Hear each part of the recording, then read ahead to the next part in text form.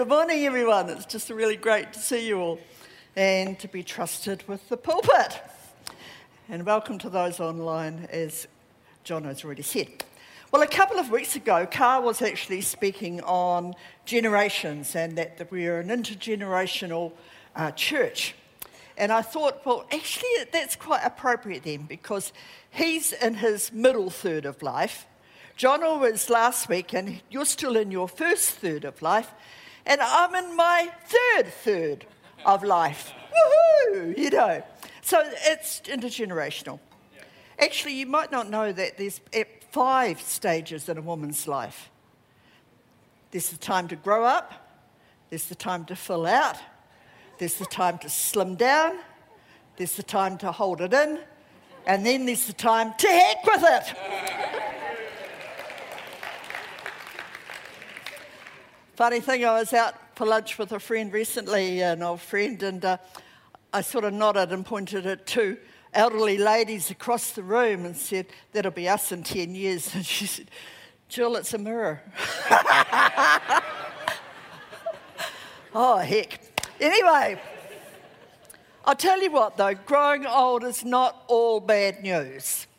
In fact, for the first time in my life, I could grow a moustache if I wanted to.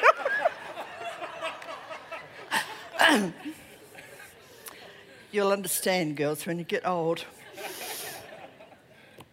Anyway, seriously, I want to start with something that God laid on my heart a few weeks ago now, actually, and it was come about in a really weird way because I was actually looking. We've got a drawer in our computer desk at home that's full of colouring in things and papers and stuff for the grandchildren, and I was looking in there and I was looking at how the crayons were looking and stuff, and some of them were looking in really pristine condition. Some were obviously very popular and got very short, and some were broken. And the thought came to my mind, actually, but they all can still fulfill their purpose. Right. So if they were a red crayon, they still coloured in red, no matter their size or their condition. And I kind of felt in my heart that was something for us, right, that we have to realise that the purpose in our life is fulfilled no matter what stage we're at or where we're at. Because I really think that some people, well, actually I'd extend that to most of us at some time or other have put restrictions on our life out of our mind regarding thinking we're not experienced enough, we're not intelligent enough, we are too broken by something has done to us, or we're still carrying shame for something that we have done. Look, I'll tell you what, on those 2, the cross of the Lord Jesus Christ and his resurrection has taken care of all of that. By his sacrifice, we can know fullness of life again, regardless of our past. If we have truly repented, if we walk in obedience to Christ, then because of the cross and the work of the resurrected Christ and the indwelling of the Holy Spirit, we are new creations and we can fulfill our God-given purpose. We can make a positive difference in our world. And some are worried about age. You know, they think they're either too young, oh, I wish, or too old. You know, age isn't important unless you're a cheese or a wine. And age means nothing to God. I love the fact that when Jesus fed the 5,000, it was a young boy that provided the loaves and the fishes. And do you know that Noah was 600 years old when it started to rain? That is quite old. But the enemy loves to keep us on the sidelines. Right. And he feeds our insecurities. Good news, God doesn't wait for us to be perfect, or none of us could do anything. But he gives us the Holy Spirit so we can fulfill our purposes at whatever stage we are at. Now, I know there are different seasons and different roles in our lives over the years, but in God, everyone is a difference maker, a piece of the puzzle. You are a difference maker, and we need to believe it, live it, and share it. Don't stay out of the game. Get back in the game in your confidence in God. I love that we're an international, yeah, that too, I love that, but intergenerational church, because we are the family of God. And surprise, surprise, family have generations. So each of us has a part to play. And every person is important because God wants to work in, through, and with us. Regardless of our age, our gender, our nationality. It does mean, though, that just like in a natural family, we have to learn to get along with people in different stages. We need to learn to respect and have tolerance. I mean, for example, some of us older people, you might find, I've changed there, some of the youth's music might not be quite up, what you would like, either in style or volume. But we can tolerate it, we can enjoy it because of their enthusiasm, because of their energy. And I just love that they're worshiping God, and I don't care how they do it, if they're worshiping God and bringing glory to His name. Older people, we need to realise that actually the young people have to put up with things that aren't their style too. And they might look at us and think, boring. But they can appreciate our faithfulness, sincerity, wisdom, and that we've done the hard yards and worshipping God, bringing glory to His name.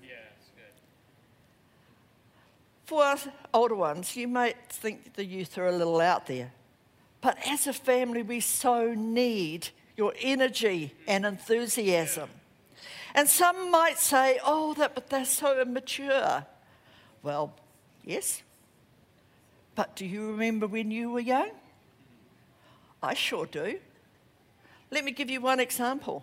Just one, I've got lots I could choose. But I'll share one. I went straight from year 12, end of sixth form, to Teachers College and part-time university. And later that year, I went on my first teaching section to Cashmere High. And after only about 2 or 3 days, the teacher I had been assigned to got sick, and the principal asked me, unaware obviously that it was my first section, that would I take the classes? Jill says, oh yes. Now, you've got to understand I was 17, all right? My best friend was in the 7th form at that school. But it's okay. The first class I took was actually a year 12, and they were fantastic, and it was accounting was great. The next class I took was a year 11, 5th form. And I had taught a little bit, and then I gave them a task to do. And I started walking around the class, because I'm so experienced and know that's what you do. Anyway, and most of them were getting on with it, but not all. And I could see, I recognised the naughty ones. I don't know how, but I do recognise the naughty ones. And I saw that lad, and I was actually sort of heading towards him to actually tell him to knuckle down. And he didn't know where I was, but he picked up his compass. Now, not a north-south one, a mathematical compass with the point. And he picked it up, and he jabbed it into the backside of the boy in front of him. Who screamed, and he put it down, and he's guffawing away, totally unaware that I'm right behind him, and I pick it up and jam it into his bottom.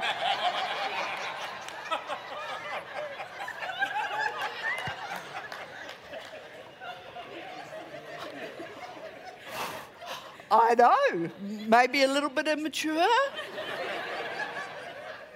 But actually, he knew he deserved it. He didn't complain at all. And everyone thought it was fantastic, and they all settled down to work, and I never had any more trouble.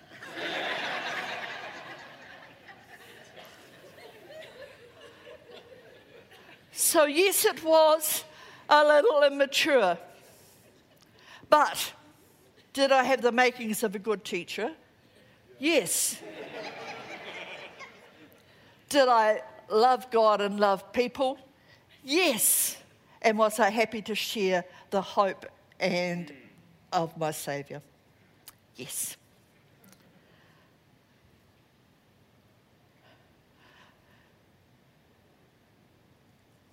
We're all difference makers, each with their own purposes. Now, you might ask, what is your purpose? Now, whilst there is no way I can describe your individual purposes, only God knows that and He reveals it to you, there are some general ones that everything falls under. When Jesus was asked which is the greatest commandment in the law, He replied with this. It's Matthew 22, verses 37 to 40. Love the Lord your God with all your heart and with all your soul and with all your mind. This is the first and greatest commandment. And the second is like it. Love your neighbour as yourself. All the law and the prophets hang on these two commandments. And then I want to marry that with the Great Commission that He gave when He was talking to His disciples post-resurrection. I have, Matthew 28, 19 to 20. I have been given all authority in heaven and on earth. Therefore go and make disciples of all the nations, baptizing them in the name of the Father and the Son and the Holy Spirit. Teach these new disciples to obey all the commands I have given you, and be sure of this, I am with you to the end of the age. Loving God, being in relationship with Him, worshipping Him, growing in our understanding of His love for us, allowing Him to work in our lives, that's our greatest purpose. That's our greatest purpose. The reality is God works in us. As He works in us, we can work out. Now, I learned fairly early on in our pastoring that when people started to not look very beautiful, in fact, sometimes plain ugly, that actually I needed to make time to get aside and gaze on the beauty of God. And that was in that time of just relaxing in His love, looking at His amazing glory, realizing His everlasting love and that the whole thing of His creation, then I could start to see that they were beautiful again. Actually, I vividly remember God reminding me of this truth. It was 2005. I must have been 30 by then. 2005. And we were away on holiday. I'll cut it short. Okay, we were up at Pahara. Third day of rain, I was walking along and fell and hurt my ankle. Did go to the doctor, but it was misdiagnosed. And anyway, so I carried on tenting for a fortnight with a broken ankle, undiagnosed. Long journey home. After I got home, it was so sore and swollen and everything. I thought I'd better go to the doctor. Went to the doctor. Went for a scan, and of course it was broken. Got the concrete on, the cast, and that was fine. And then a couple of days after that, I really struggled with my breathing. I couldn't breathe. And long story short, it turned out that when they took me to hospital that I had an extensive bilateral pulmonary embolism, which meant that the main artery that was feeding both the lungs was blocked by blood clot. So obviously I'd had DVT and it had travelled.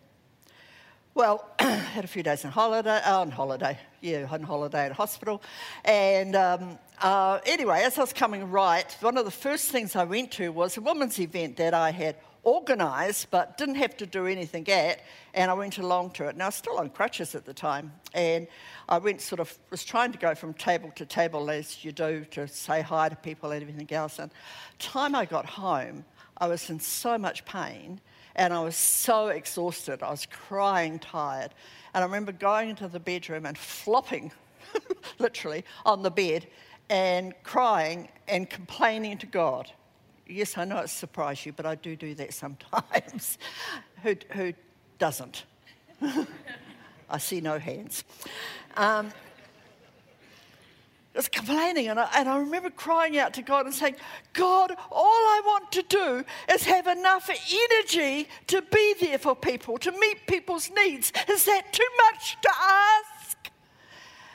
And the Holy Spirit spoke to me really clearly, not audibly, but in my brain. And he said, Jill, you have got everything you need in order to do what's really important. Loving God and loving others.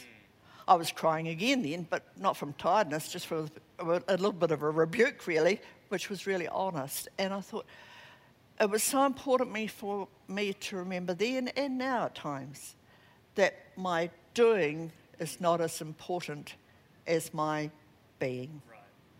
And it's a really good thing to know and to go with.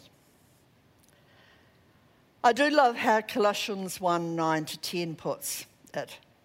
Look at this.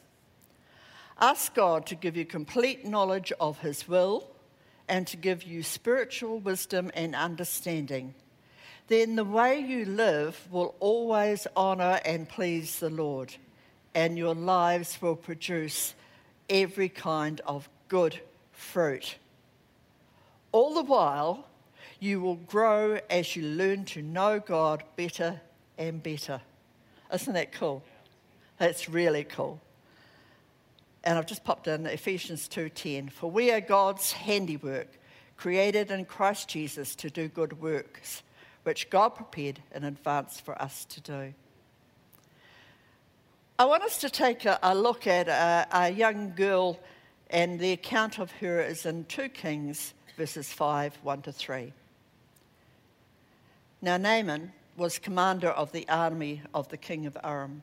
He was a great man in the sight of his master and highly regarded because through him the Lord had given victory to Aram. He was a valiant soldier, but he had leprosy. Now bands of raiders from Abram had gone out and had taken captive a young girl from Israel, and she served Naaman's wife. She said to her mistress, if only my master would see the prophet who is in Samaria, he would cure him of his leprosy. Now the girl acted even though she was small. Many times we discount what we can do because we think we are too small or powerless to make a difference. Now this girl, and we don't even know her name, was a slave, the lowest anyone could be in the social standing. She was an outsider. She was a Jew living in Syria. And she was young, probably 11 or 12. A female in a male-dominated culture. By the standards of the day, she had nothing going for her. She had no power, no position, and no possessions. The only thing she had was her faith, and that was enough. That was enough. She acted even though what she could do was so small. You think about it, as a member of the king's court, Naaman had access to all the very best physicians around, but nothing had worked. This servant girl couldn't heal him, couldn't even ease the pain. In fact, probably couldn't even talk to him. All she could do was make a suggestion to her mistress. Yet, she didn't let the seeming insignificance of that stop her. She did it. So instead of being discouraged by what she couldn't do, she did what she could do. And we need to do likewise. The account goes on to tell us, it's a really interesting story because there's another servant who had to get on the act as well, but goes on to tell us Naaman's skin was restored fully, but more importantly, that in that moment he realised that God was the one true God. And he sought to worship him for the rest of his life. One small person doing one small act made a big difference in his life. Here's some other things we can learn from her example. Number one, if you want to make a positive difference, be confident. Not in your own ability, but in the God you love and serve. The mistress listened because the girl believed in what she told her. We have a great God. Live like you believe it. Number two, if you want to make a positive difference, be credible. If the servant had not served her mistress well, she would have not had the courage to speak up, or even if she had, the mistress wouldn't have paid any attention. The reality is, people pay more attention to how you live than to what you say. But we do need to say things, and that's number three. If we want to make a positive difference, speak to people's needs. Everyone needs hope and help, even powerful people. And number four, if you want to make a positive difference, don't be afraid to do something even if it seems small, because only God knows the impact that small act can make. So no matter what age or stage, loving God and others, living a life of integrity and obedience to God always has the potential of positively impacting others. What a great purpose to have. What a great God we serve. Noah was selected by God to build the ark because of the way he lived. His obedience didn't benefit just him. It benefited his whole family, and it benefited us still. Because of the covenant with Noah, with God, we can be assured that we are safe from a worldwide destruction of a flood. We are still receiving the benefit that came from one man's life of righteousness. I think of that every time I see a rainbow. It's amazing. And you and I can also benefit future generations. We can change our corner of the world when we serve people, when you influence them positively. You create a chain of impact that can outlive you. With one person, God can always make a difference. Sort of wrapping up, let me ask you a question. How do you judge if you've had a good day? Just think about it. I don't want you to yell out any answers, but just think about it. Answer it in your head. How do you judge if you had a good day? If you have ticked everything off your to-do list, I love that. When you've had time to do something you really wanted to do, well, that's great too.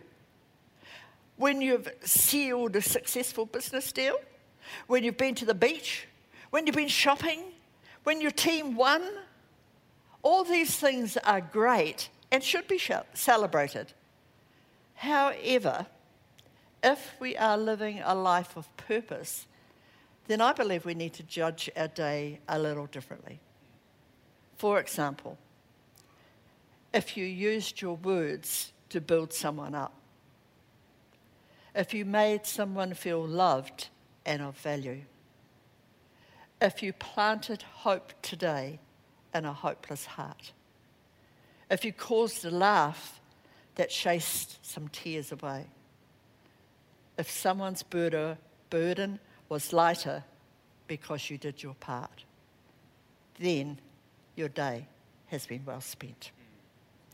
Love, live, share. Let's pray. Mighty God, Father, I thank you that you choose to work in us and through us and with us. What an amazing privilege that is to have the King of Kings, the Lord of Lords, the creator of the heavens and the earth, interested in our own life and working through us.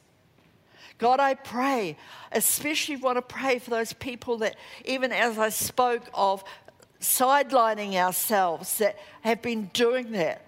Holy Spirit, I pray, quicken in their heart, their worth, their value, their ability in you. God, let them get off the sidelines and get back in the game, knowing no matter what, something small that they can have, make a positive difference in the lives of those around them.